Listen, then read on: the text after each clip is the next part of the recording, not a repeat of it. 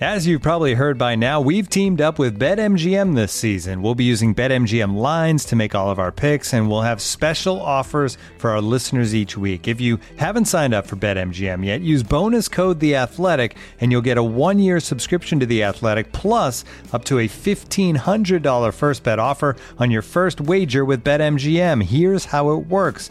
Download the BetMGM app and sign up using bonus code The Athletic. Make your first deposit of at least $10. Place your first bet on any game and claim your voucher for a 1-year subscription to The Athletic. See BetMGM.com for terms. U.S. promotional offers not available in D.C., Mississippi, New York, Nevada, Ontario, or Puerto Rico. Gambling problem? Call 1-800-GAMBLER. Available in the U.S. Call 877-8-HOPE-NY or text HOPE-NY 467-369 in New York. Call 1-800-NEXT-STEP in Arizona. 1-800-327-5050 in Massachusetts. 1-800-BETS-OFF in Iowa. 1-800-270-7117 for confidential help in Michigan. 1-800-981-0023 in Puerto Rico. First bet offer for new customers only in partnership with Kansas Crossing Casino and Hotel. Don't forget, if you haven't signed up for BetMGM yet, use bonus code The Athletic, and you'll get a 1-year subscription to The Athletic, plus up to a $1,500 first bet offer on your first wager. And now, two pigeons bemoaning the fact you can stream DirecTV satellite-free. Hey, Frank, a little birdie told me you don't need a satellite dish to get DirecTV. What's little birdie? Was it Jimmy the Sparrow? It's a figure of speech. Point is, you can stream DirecTV over the internet now. Oh, sure. Next you're going to tell me those big birds are made of metal and filled with people, right? You mean airplanes? Stream DirecTV without a satellite dish. Visit DirecTV.com. High-speed internet service required. Terms and restrictions apply.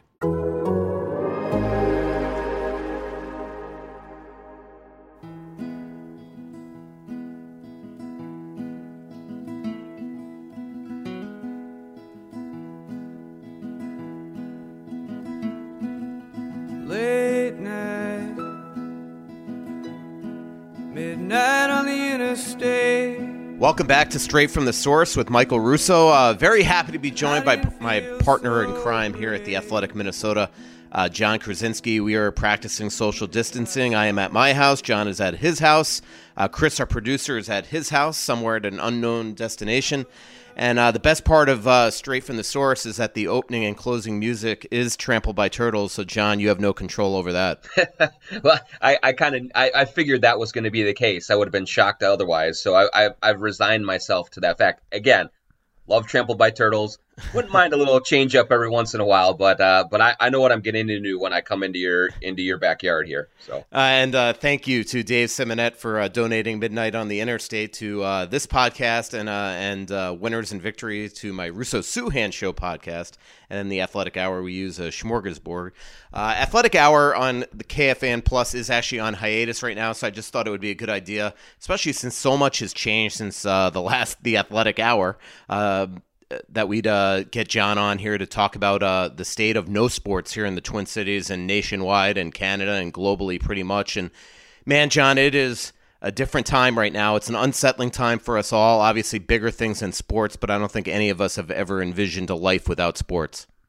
No, not at all. And, I think that when you kind of try to get your mind around what's going on right now and what we're experiencing, I think the natural inclination is sort of to go back to 9/11 as the last sort of major nationwide crisis that we all faced, something to this scale at least. And I know that some people may cringe a little bit when you bring up a tragedy like that in terms of comparison, but I'll say it.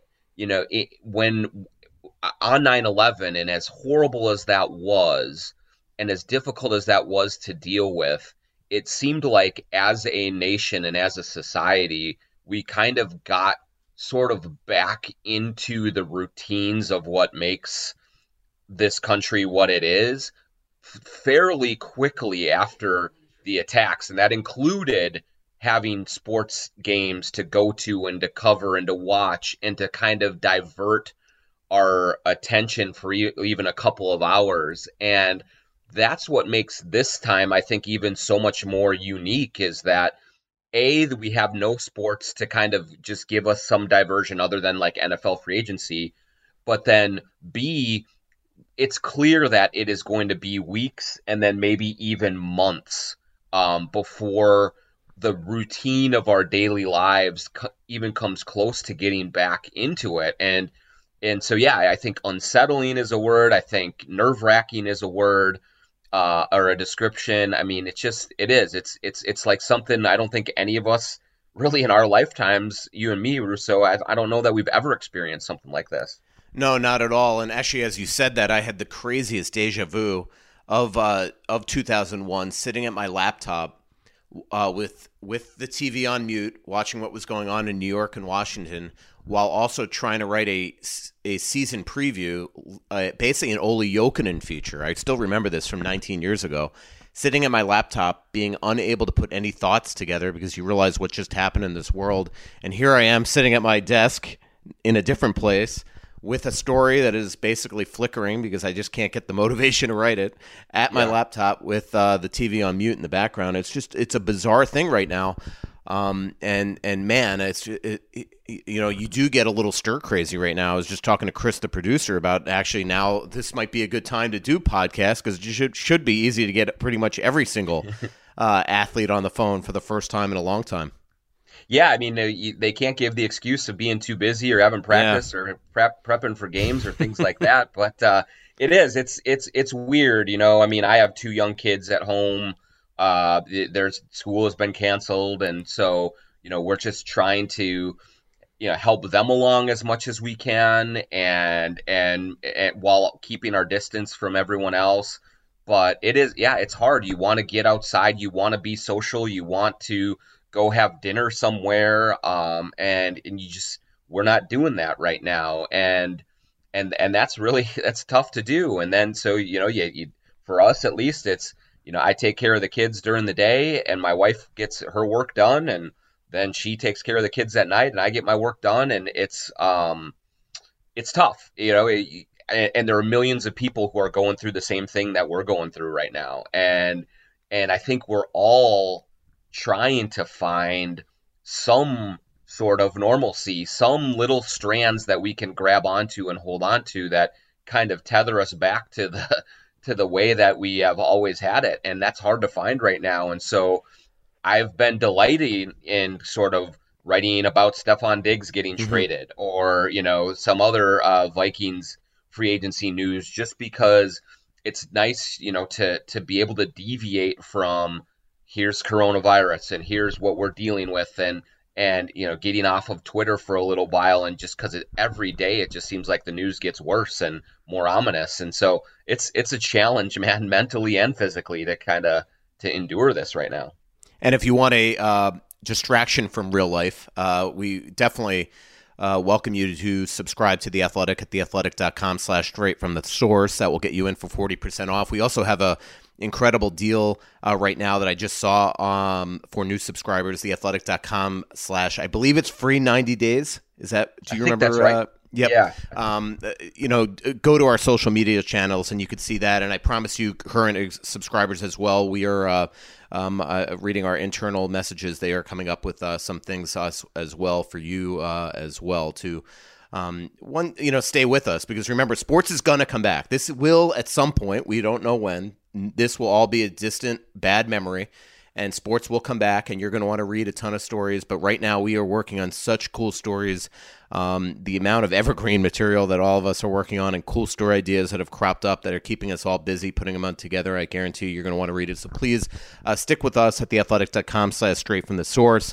Podcast galore as well. Pierre LeBrun and Scott Burnside just did an incredible one with Bill Daly, the very accessible deputy commissioner in the National Hockey League, that answers a lot of questions about what the league is doing in terms of modeling to try to figure out a way, once it can get and restart the league, what some of the options are. Highly recommend that podcast. John, take me back to what seems like 3 months ago, last Wednesday night, when word started to come out that a couple Utah Jazz players were sick, and next thing you know, Shams reports on Twitter that the NBA season has been suspended. I mean, when you first saw that tweet, I don't know if you had any advanced knowledge of it, but did it instantly almost click in your head, like, holy mackerel, what this means?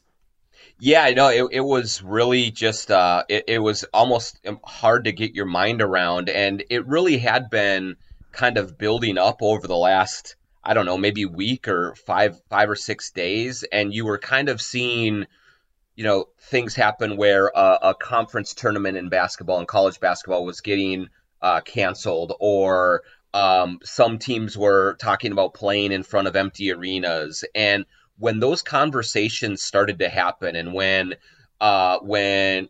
events started to be changed in a major way, you thought, holy cow, this is really going to change quickly and progress at a remarkable rate. And the Timberwolves had left the night before and played in Houston, and were starting a 6-game road trip. And before they got on the plane to go to Houston to play, I had been talking to some people in the organization who were incredibly worried about the way this virus was trending, about the numbers that they were seeing, and about the possibilities that this was going to be a major disruption to the league.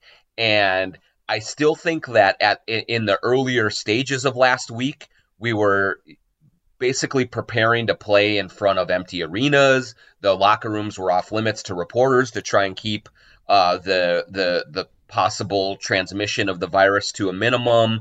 And so there were a lot of these steps being taken, but still, when you actually kind of see that announcement and see Shams reporting it, and that the league is suspended, you just, you don't even know how to comprehend something that major. And you're looking at it and you're like, what is going on? And I do think, though, Russo, and you could probably speak to this as well, and I know the NHL followed suit fairly quickly afterward, but I do think that once the NBA made that announcement, I think it was sort of a flashpoint for the country, really. Absolutely. In terms of, most of us had been either kind of brushing it aside or just like, hey, how bad can this really be? What's going on here?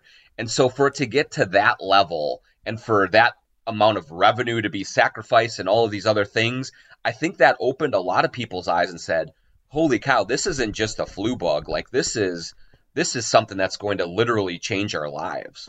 And absolutely, you could just see it. You just knew the second the NBA did it that the NHL was going to have to be next. There's a lot of crossover with arenas, with visiting locker rooms, with the same hotels, the same bus companies. I saw somebody being shocked the other day that the Brooklyn Nets used the same bus as the Ottawa Senators, and it didn't shock me at all, because when we're on the road and we see there's sometimes I don't ever take advantage of it, but there are media buses. And when I covered the Florida Panthers, a lot of times I did take advantage of it. When you showed up in a city, the bus driver that drove you in a media bus was the same bus driver that you'd seen the trip before and the year before and the year before. It's in a lot of ways, if you charter out a bus company, the bus company will have a consistent driver for all the teams, especially because they know how to get around traffic and things like that to get from hotel to arena to practice facility to whatever like that. So you just knew that eventually this was going to happen. And then you look at the track that the Utah Jazz took being in Detroit, and then you figure, wait a minute, the Carolina Hurricanes were just in Detroit. The Tampa Bay Lightning were just in Detroit. And then, before that New York and things like that, you just knew that eventually it was going to happen in the NHL. And then once sports ceased to exist, you knew it was going to go into normal society. And, we talked before about how worried we are about writing and things and coming up with ideas. The people I worry about are the people in the service industry, these restaurants that are closing up that we don't know on the other side are going to even exist. The workers at these restaurants that don't make a lot of money to begin with, what they are doing right now to make ends meet. It is scary. The majority, I am friends with a lot of people in the service industry, restaurant owners, servers, bartenders, things like that.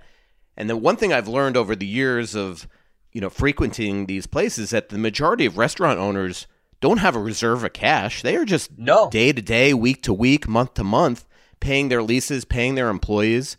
And it is probably, unless there is, not to get into a political thing, but unless there is incredible assistance for these restaurateurs, it is a lot cheaper to just close your restaurant up than try to get a short-term loan to try to continue to keep this thing going while you can't I don't care if there's takeout or deliveries or whatever. There's just absolutely no way that you're going to make the same sort of revenue that you did when you were open.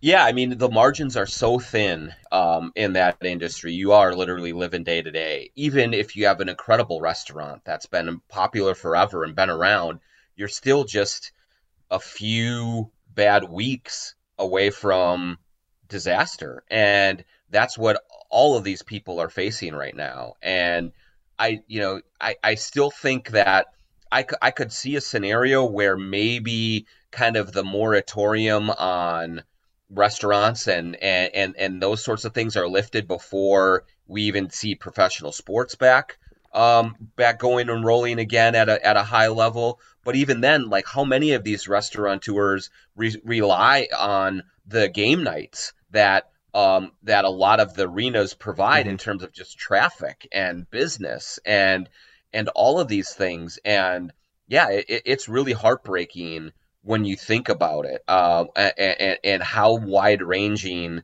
this can be. I mean, we all have our favorite spots we like to go to. We all, they become part of our lives and part of our routines that we go through every, a couple of times a month or a week or whatever. And to think about all of that going away, you hope that some sort of solution can be found, whether it's through the government or through other means, to keep these places afloat and help them through it, because they deserve it and they need it. And if we get through this crisis that we're in and we try to get back to normal life as we know it, well, one of the staples of normal life are those restaurants and bars and activities that we like to do. That's what can help restore that sense of normalcy for us. And so if those aren't there, that impacts us on a major scale as well. It's just this thing is going to be so wide ranging and so far reaching. Yeah. It's just hard to really fathom right now. I saw Governor Cuomo in New York put out a 3-month stay on mortgage payments, and which is great. It made me think of, and obviously that has to be done at a state and local level. So we'll see what happens here in Minnesota for people that obviously need to take advantage of it. But I was talking to an NHL coach yesterday on the phone that was telling me that he owns 15 properties. And he's like, look, I'm not, don't cry for me. I own I make a lot of money and I have made a lot of money in my life, but, I have 15 mortgages. If all of a sudden on April 1st, these people don't start paying rent, I'm in trouble. Yeah. So, I mean, it just shows you, how wide ranging this is. And my mother keeps on calling me up, and we'll talk about sports here in a second, I promise me. But my mother had a great line yesterday, John, that you'll like it, a little levity. She goes to me, she's telling me, this isn't levity. She's like, I lost $89,000 on my 401k right now. And I'm like, and she gave me an incredibly generous gift when I first moved into my house here. She basically furnished my house, and every month I pull from, she essentially pays like $250, let's say, a month to pay for my furniture. So I said, do you mind? Can I stop that? I don't want to. You're telling me how much money you just lost on your 401k. Like I could afford it. Let me stop. And she's like, no. She goes, you've always been generous to me. And then she pauses and she goes, except with your time. So I'm like, all right, well, at least the mother guilt hasn't stopped right now. So, hey, there's your little slice of normalcy right there. That's what you need right now is the guilt trip there to kind of snap you back a little bit. That's good. And then like yesterday morning, I'm still sleeping. It's like 7 a.m. and all of a sudden I look at my phone and I'm getting like a FaceTime call from her, and I didn't pick it up. And like later in the day, I'm like, what are you doing FaceTime? And she goes, well, I'm worried I'm never going to see you again. And I'm like, all right, let's chill out now.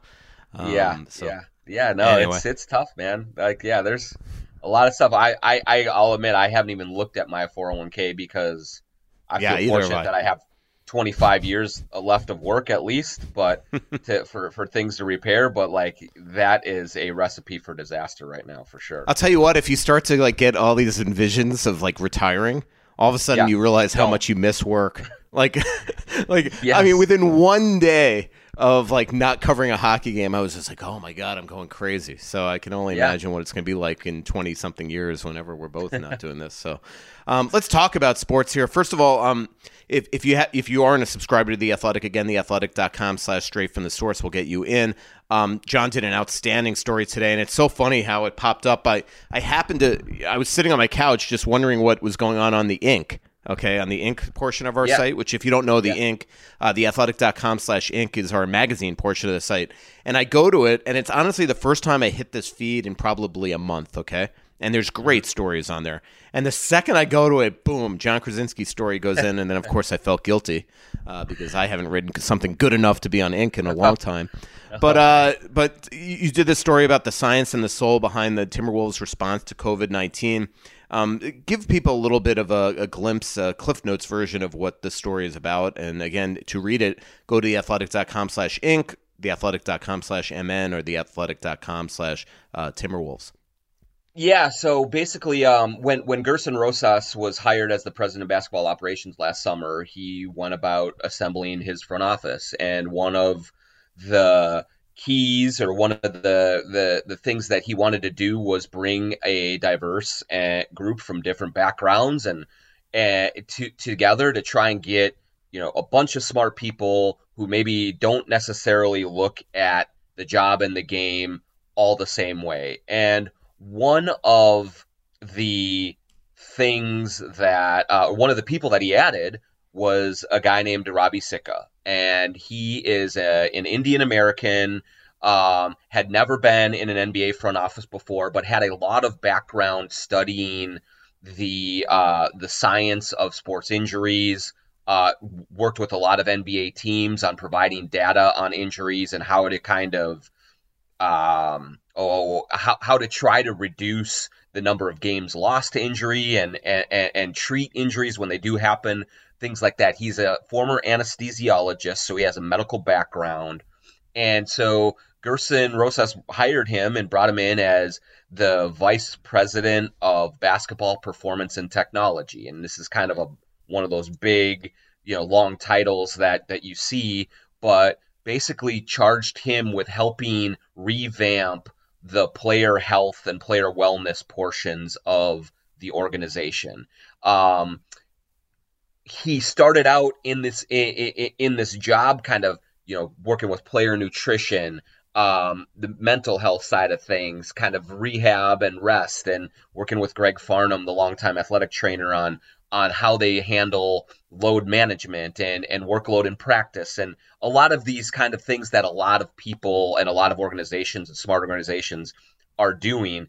But of course, no one could have expected that 8 months after he's hired, we're dealing with a global pandemic that has shut everything down. But really, the story is about Robbie Sicca's presence and how his experience in medicine, how his experience in kind of emergency preparedness has really helped the Timberwolves navigate just such uncertain times. And so Robbie was bringing up the coronavirus when he first started seeing reports of it in China. And when we first kind of started to find out that there was one case in the U.S., he was starting to tell Rosas and CEO Ethan Casson, like, look, this is something we got to prepare for.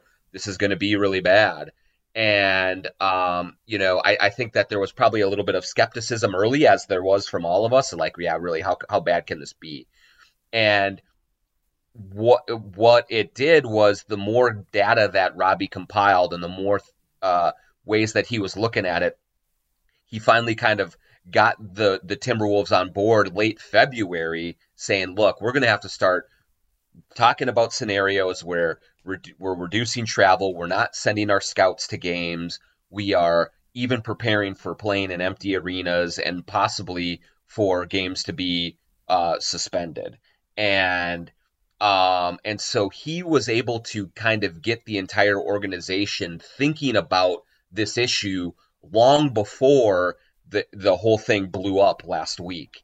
And that helped them put kind of plans in place to help players and staffers through this time. And you're talking about, he has arranged for Pelotons and tonal home gyms to be delivered to to players apartments and hotels and homes so that they can stay in shape while they're kind of social distancing. He has the team has provide 3 meals a day for the players from their own kitchen so that they can eat healthy during these times when it's hard to get to a restaurant or hard to get to a grocery store. They're coordinating with families all over the country and really all over the world to make sure that the families of players and staffers and coaches are getting the medical care that they need if they're feeling symptoms, or are just getting kind of the guidance and the reassurance about where they should go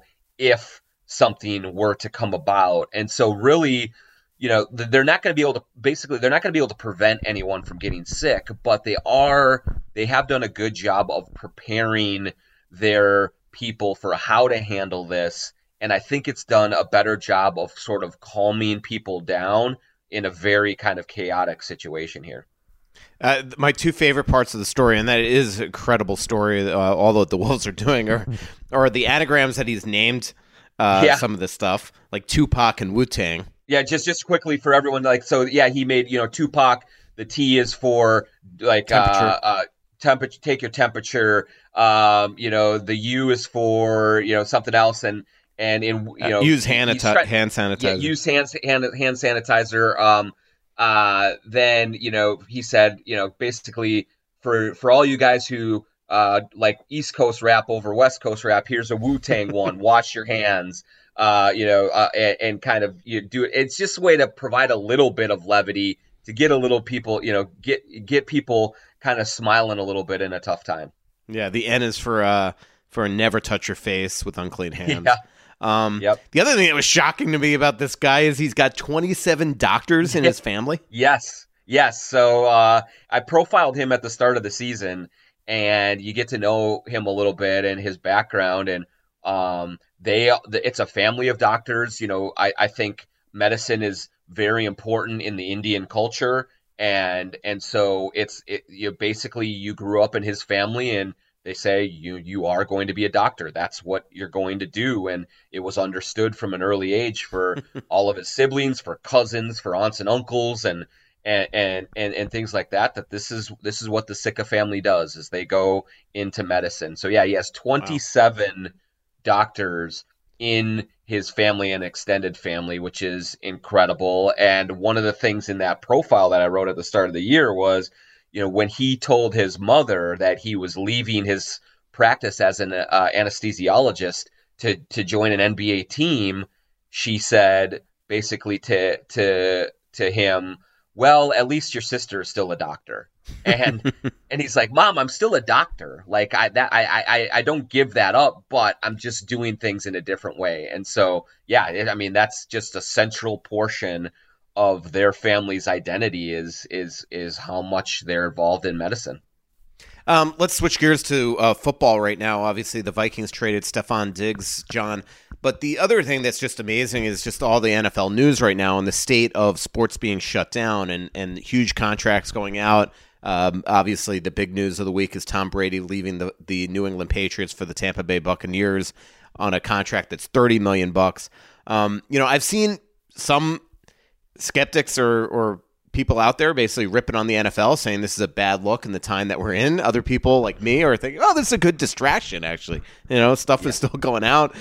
Even a pandemic doesn't stop silly season in terms of huge contracts, and Stefon Diggs in the heart of a pandemic putting out all these cryptic tweets and things like that. What's your thought on just one of the state of the Vikings, but two, Stefon Diggs and the Tom Brady news of the week?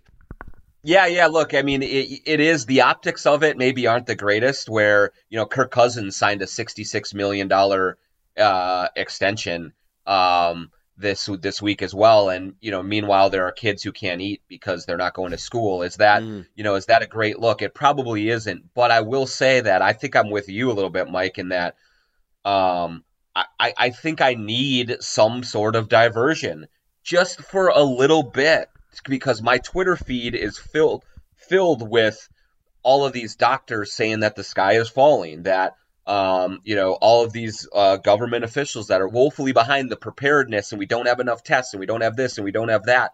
And and it's crushing to deal with. Like, it is really difficult from a mental aspect to not be overwhelmed by this. And so to have a little bit of, oh, Stefon Diggs is traded. Oh, Tom Brady signs with the Bucks. Like, Arif Hassan has a really good piece today on how the new defensive tackle they signed, Michael Pierce from Baltimore, is going to fit in with the Vikings. Like, you need a little bit of a break every once in a while just to have you refresh your mind a little bit. And so I've welcomed it. I've come around on it.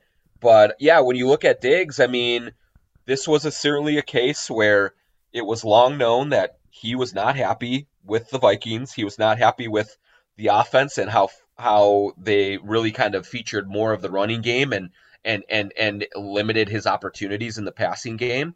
And his frustrations he wore on his sleeve. I mean, he tweeted, he was kind of blowing up on the sideline every once in a while. And I really do believe that the Vikings saw this as a potential that if they kept him around, it would turn into a Jimmy Butler situation where Diggs just really made things miserable around the facility and around the team on a daily basis.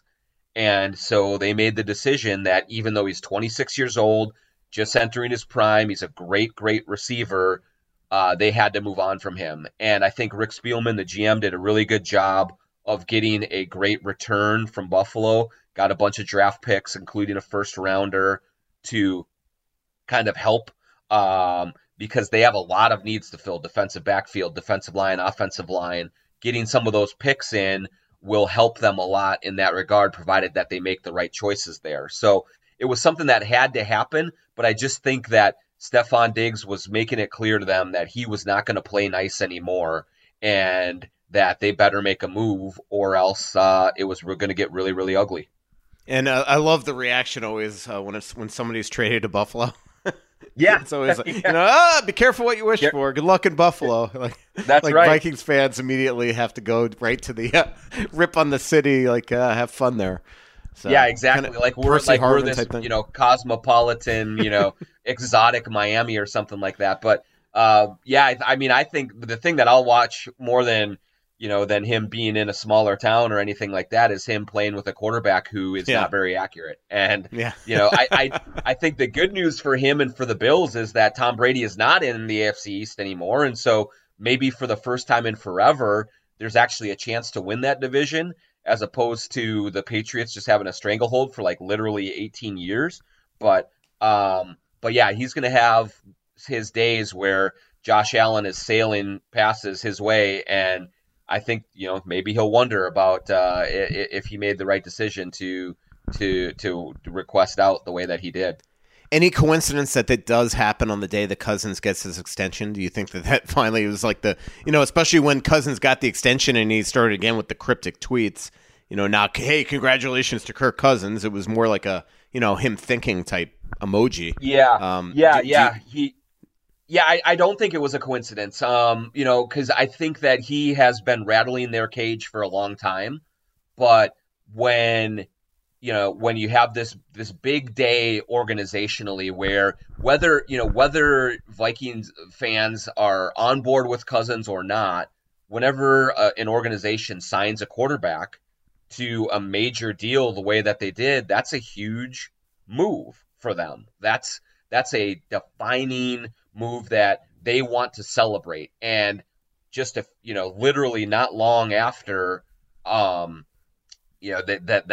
news gets out, now all of a sudden the star receiver is saying time for a new beginning on Twitter, and that just kind of throws things into chaos and really kind of says, oh, look, here's another guy who was unhappy with Cousins, and man, the organization made a mistake. They shouldn't have done it.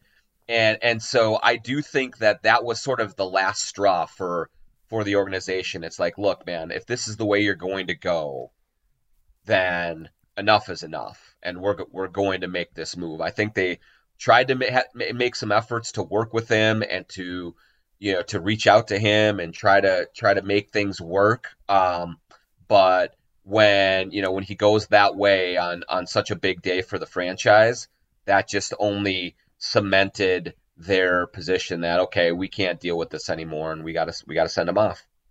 Yep, and congratulations to Tom Brady, $30 million, no state income tax. It'll be pretty Not a good bad there. gig if you can get it. Yeah, exactly. Let's move our attention a little bit to hockey here, and then we'll close out the show here with John Krasinski. Again, you're listening to Straight from the Source with Michael Russo and John Krasinski. This is a quasi The Athletic Hour, and to subscribe, theathletic.com/Straight from the Source. On the hockey front, I'm working on a number of stories. I'm actually going to be on Friday putting up the Brad Bombardier Q&A that I did like it felt like an eternity ago on their prospects as well. I did a Bill Guerin Q&A last Sunday that you could find on the site. It's amazing still how much has changed since then.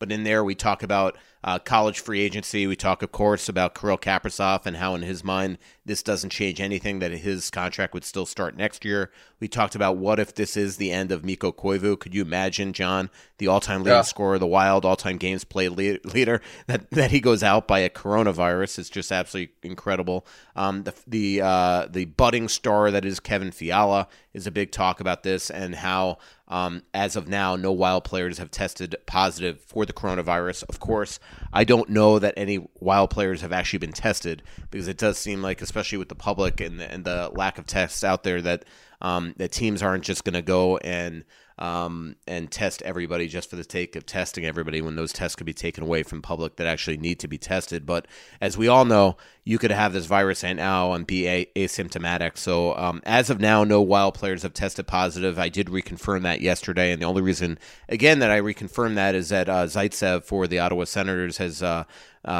positive test for coronavirus, and the Wild were just in San Jose, LA, and Anaheim as their last 3 games before the Ottawa Senators did the same exact trip as the Wild. But right now, everybody's healthy with the Minnesota Wild, and it'll be interesting, John. I mean, I just don't know how we're going to see the end of the NHL and NBA seasons. I mean, this does seem like it's going to go on for a while now. There could be waves of this epidemic. I mean, what if you came back, started the playoffs, started the end of the regular season, and all of a sudden somebody tests positive? Do you shut it down again?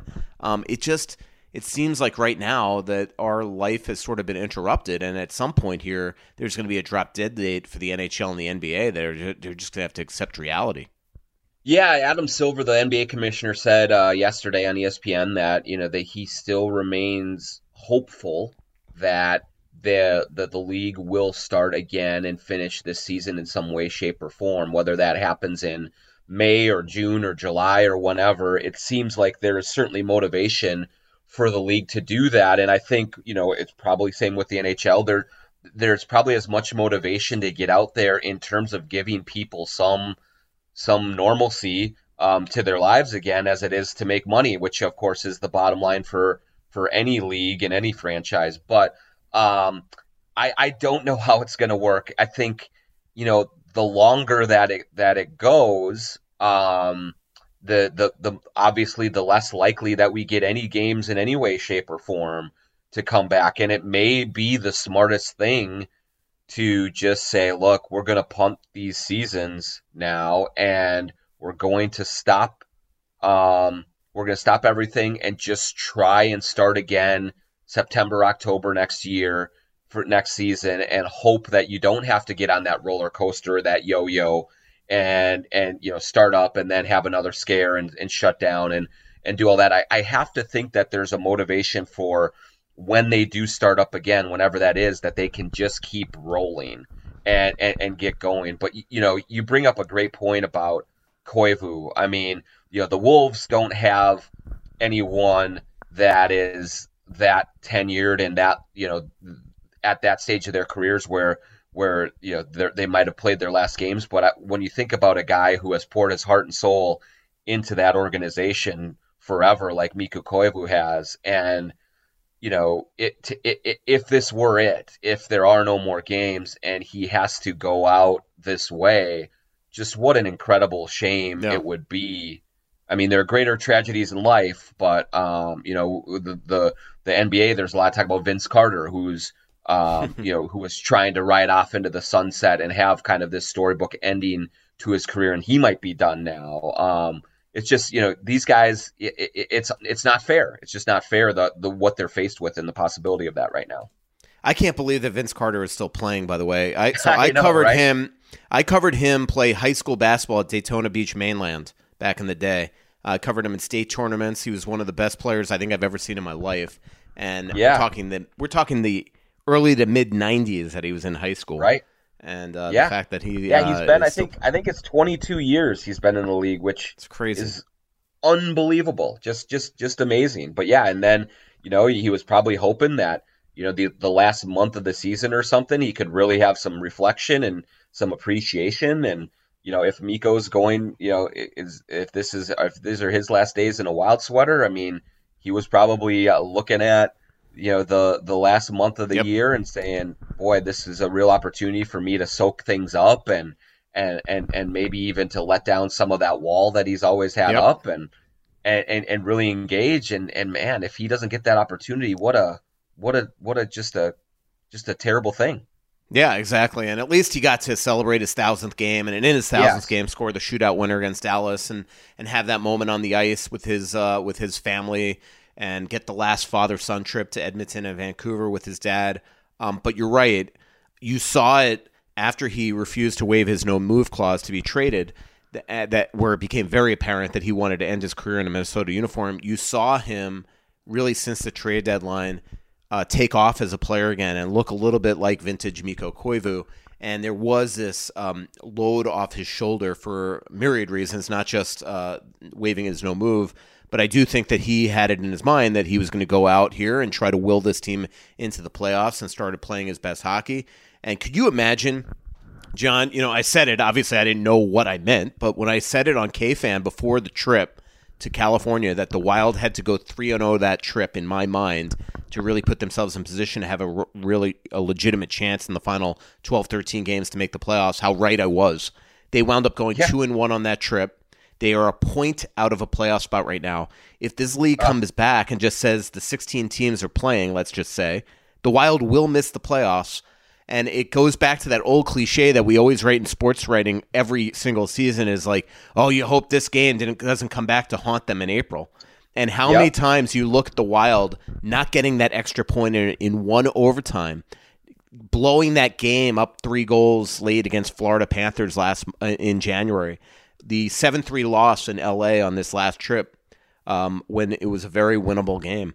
And you look at it now, and 1 point would have them in the top 8 in the Western Conference right now. And that's the thing is, like, I know that Gary Bettman and Bill Daly are saying that they're modeling for everything, but are you really going to just have these guys work out, a lot of them have flown back to Europe, continue to act and proceed like there's going to be a season this year, and then all of a sudden bring them all back to play 11 or 12 regular season games, or maybe just a couple playoff games, or even think of the play-in scenarios that the league has floated around. Are you going to have people fly back from Europe to play maybe one game?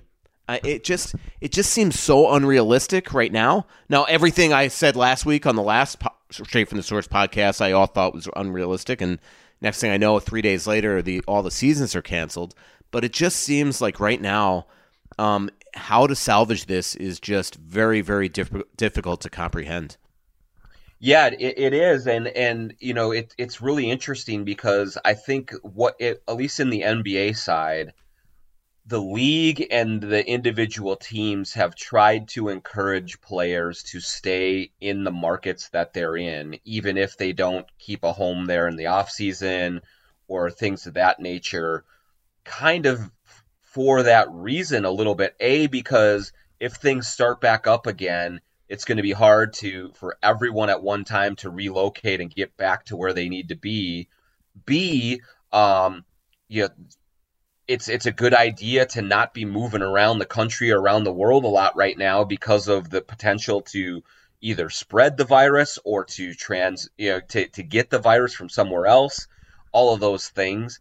And C, it's basically the teams are saying, look, if you get sick, it's best, we can take care of you better if you're right in our backyard than if you're in Spain, which Juancho Hernan Gomez is from Spain, or wherever you're at. It would be just so much easier for that to happen if you're here. So now these are hard conversations to have too, because there are players with families elsewhere. Yeah. There are players that want to check on their parents or their kids or whatever. And, and you're having to advise them like, look, I know your heart's in the right place, but the smarter thing to do is to stay put. And so these are all the kinds of conversations that are going on right now across the league.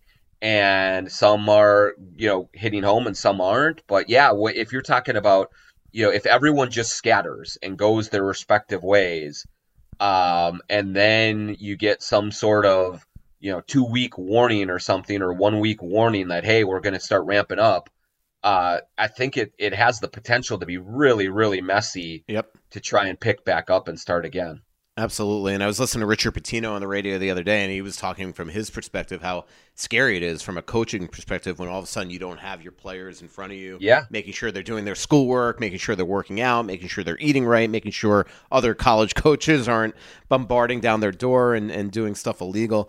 That's from that perspective. I did a story on yesterday's The Athletic about the Minnesota State Mavericks and the fact for there were multifaceted parts of the story that are based on different facets, but one, the fact that this team really thought it had a chance to go and win a national title, and how like thousands of seniors in our country had all of a sudden abruptly their college careers ended, and how that could have been the case for 7 Mavericks players and also junior Connor Mackey. But the other thing is that 2 of the players that I featured in the story are Mike McAllis and Parker Toomey. They both live in Germany, and so they're in a state of limbo. Yeah. Because one, their families are back in Germany, so they miss them, they want to see them, but they're scared to go back there because they could be stuck there because of the fact if all of a sudden professional sports begins again, they want to make sure they're not stuck there because they are close to signing contracts with professional hockey teams here. So it's a real difficult story, and it was a tough story to write. I mean, I know again and I will say if you read the story, the coach Mike Hastings, Parker Toomey, Mark McAllis are real honest in the fact that, yes, they feel like this has been devastating to them and a total emptiness, but they also understand that in the grand scheme of what's going on in the world, that what they're dealing with is just not a big problem. But, you look at Parker Toomey in the case of him, this is a kid that could never play high school hockey in the state of Minnesota because his dad is a professional coach over in Germany, and his mother, obviously, he has siblings, so his mother was staying there. So because his parents weren't moving there, this Minnesota State High School League would never make him eligible to live with his grandparents here or his multiple aunts and uncles here. So he could never fulfill that dream. Then he gets into college, and he thinks that he's going to follow in his dad's footstep and not only have a chance to win a national championship like his dad did at the University of Wisconsin, but do it in Detroit, where his dad won the national championship in 1990, and he's all gung-ho about that, thinking the stars are aligning and everything's coming full circle, and then boom, his career ends in college after a great career with Minnesota State. It's obviously a tough story there. John, I do want to. We just got quickly a couple Twitter questions, and then we'll end the show. Let me just quickly go through, see if a couple of things go for both of us. One, why did the Wild tear up the ice? Are they getting ready to call the season? No, I think that. Look, I think it's very clear. In the NBA and the NHL and Major League Baseball that there's not going to be sports for a while here. It's obviously very expensive to keep that ice going, so I think they just tear it up and they can get that. They could re-put down they'll have plenty of time to put down that ice sheet, especially because the Wild have a practice facility somewhere else. Ross asks, John, with some of the awkward trade demands and things going on during the start of the NFL season and increased social media influence from players, does that make gathering or breaking news more awkward or easier? Players seem to be more open than ever.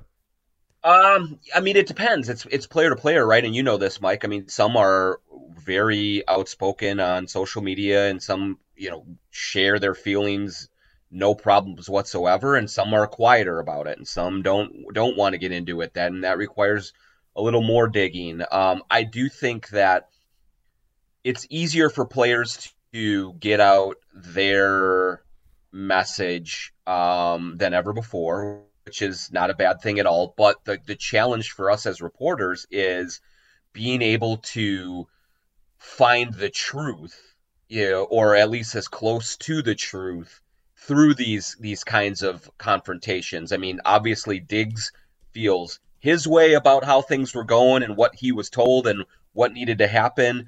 And then the Vikings have their version of events, what was going on and what needs to be told. And there's probably the closest thing to truth there is in the middle. And so the challenge for us is to try and talk to both sides as much as you can, to try and gather as much information as you can and present as balanced of a portrayal of the situation as possible. And that's not always easy to do. Couple more questions for John from Twitter, but I also did want to tell you that we have a couple other podcasts out locally here. Straight Cash, there's a new episode about the free agent frenzy with Sheil and Arif as well. And then I just saw that Dan Hayes and Zach Pierce, our illustrious editor at The Athletic, just put out one of their baseball podcasts as well. So make sure you read those or listen to those as well. This is straight from the source. Just a couple more questions. Trevor asked me that I mentioned that the team wasn't going to Traverse City this fall. What was the original plan?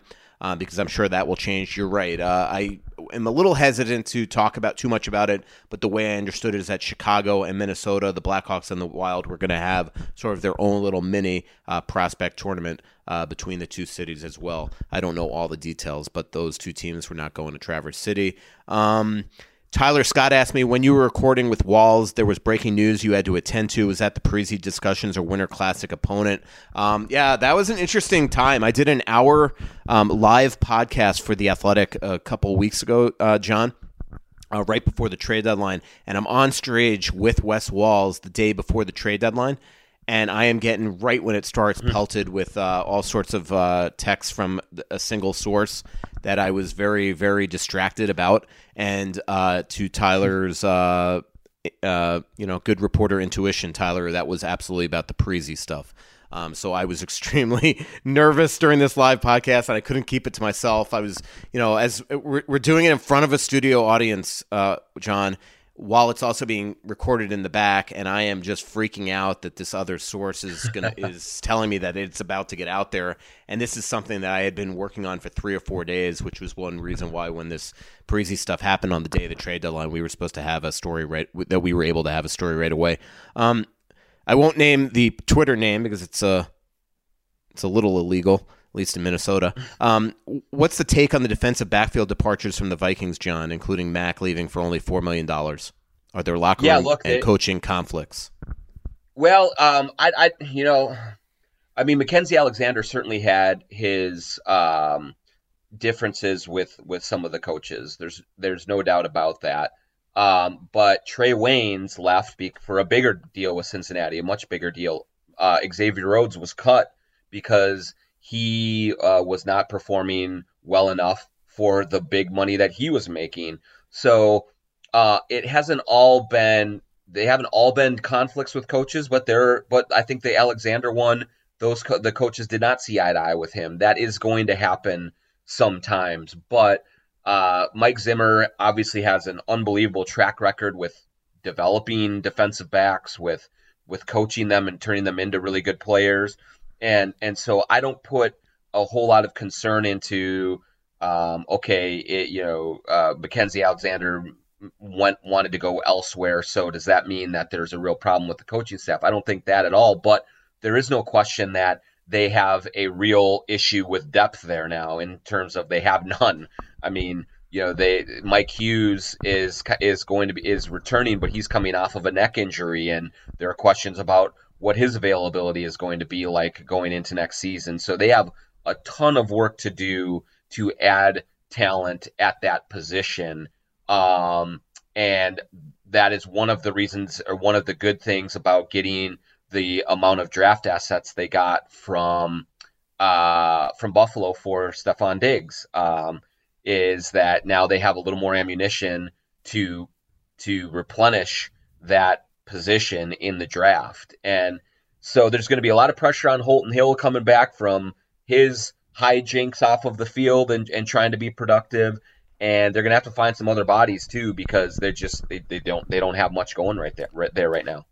We have a bunch of other Twitter questions, but you know what? Things aren't going to change for a while. I'm sure John will be very nice and come back on straight from the source. I did want to end the show, John, and I know that you most likely want to weigh in as well, but I did want to thank The Athletic subscribers and all fans out here in Minnesota for the support that they showed our colleague Chad Graff the last couple of weeks during a very tough time in his life and his wife Sam's life. They lost their child Anna 13 days after she gave birth. It was an awful experience. I'm sure that you've all read about it, and I just want to tell you that Chad has texted me, and we've talked a number of times about how absolutely overwhelmed he was by the support in this area. Again, and with what's going on with the coronavirus right now, it's a tough time. He is going to basically delay the memorial that he wants to do for his daughter because it's just hard to get people, family members, to come in right now. You can't have public gatherings and things like that, which actually might be wise to, kind of delay this a couple months and then really have a real wonderful celebration. But the amount of support that we had from people that read him, read us, sports fans in the area, nationwide, globally as well, was just overwhelming for all of us to see, but especially Chad and his family. Yeah, that's been literally like the only good thing that has come out of this is, I mean, your heart breaks for Chad and Sam, his wife, and everything they've had to endure with this. But Chad, in the way that he kept everyone up to date with the Carrion Bridge site and was so vulnerable and so open on that. And then with the great piece that he wrote at The Athletic just a couple of days ago, they've just shown unbelievable courage and unbelievable strength. And I think that they have gotten some of that from the well wishes and the prayers and the thoughts from all of our readers, from many of our teammates at The Athletic. And I do think that part of it has really helped them get through at least as much as they can through an unfathomably difficult time. And I thank everyone who has either donated to their GoFundMe or just sent a tweet or put a comment in an article for him, just saying that you're thinking of them, because it makes a world of difference. And I think that, us, you and me and Chad and Gleeman and Hayes and Arif and Zach, and like, we have built this little community here and this little team. At these times you figure out just how connected you are to the people and the readers who are a part of our community. And it's been really special. That's been the only way I can say it, is that to see everyone kind of band together to try and lift them up. It's been awesome. And we just wish them so much wish them well, and just, tell Chad to take all the time that he needs. Yep. And we'll be here for him whenever he decides that he wants to get back on the horse. So. Yep. And amazingly, Chad, after filing that piece, which is labeled From a Grieving Father, that's on The Athletic, that everybody could read, that's unlocked, writes about the Stefon Diggs trade right after. Yeah. Just says everything about Chad Graff. Hey, John, really, really do appreciate you coming on here during these weird times as well. Thanks to Chris back in Toronto, who's, I believe, producing this. I believe it's in Toronto, who's producing this Last Second podcast as well. And again, to listen to The Athletic and to read The Athletic, go to theathletic.com/straight from the source. Please rate and subscribe Straight from the Source on Apple. If you click on the show URL, which again is theathletic.com/straight from the source, you'll get 40% off your subscription. And when you subscribe to The Athletic, you'll get to hear all of our stuff and read all of our stuff. Thanks, John. All right. Thanks, man.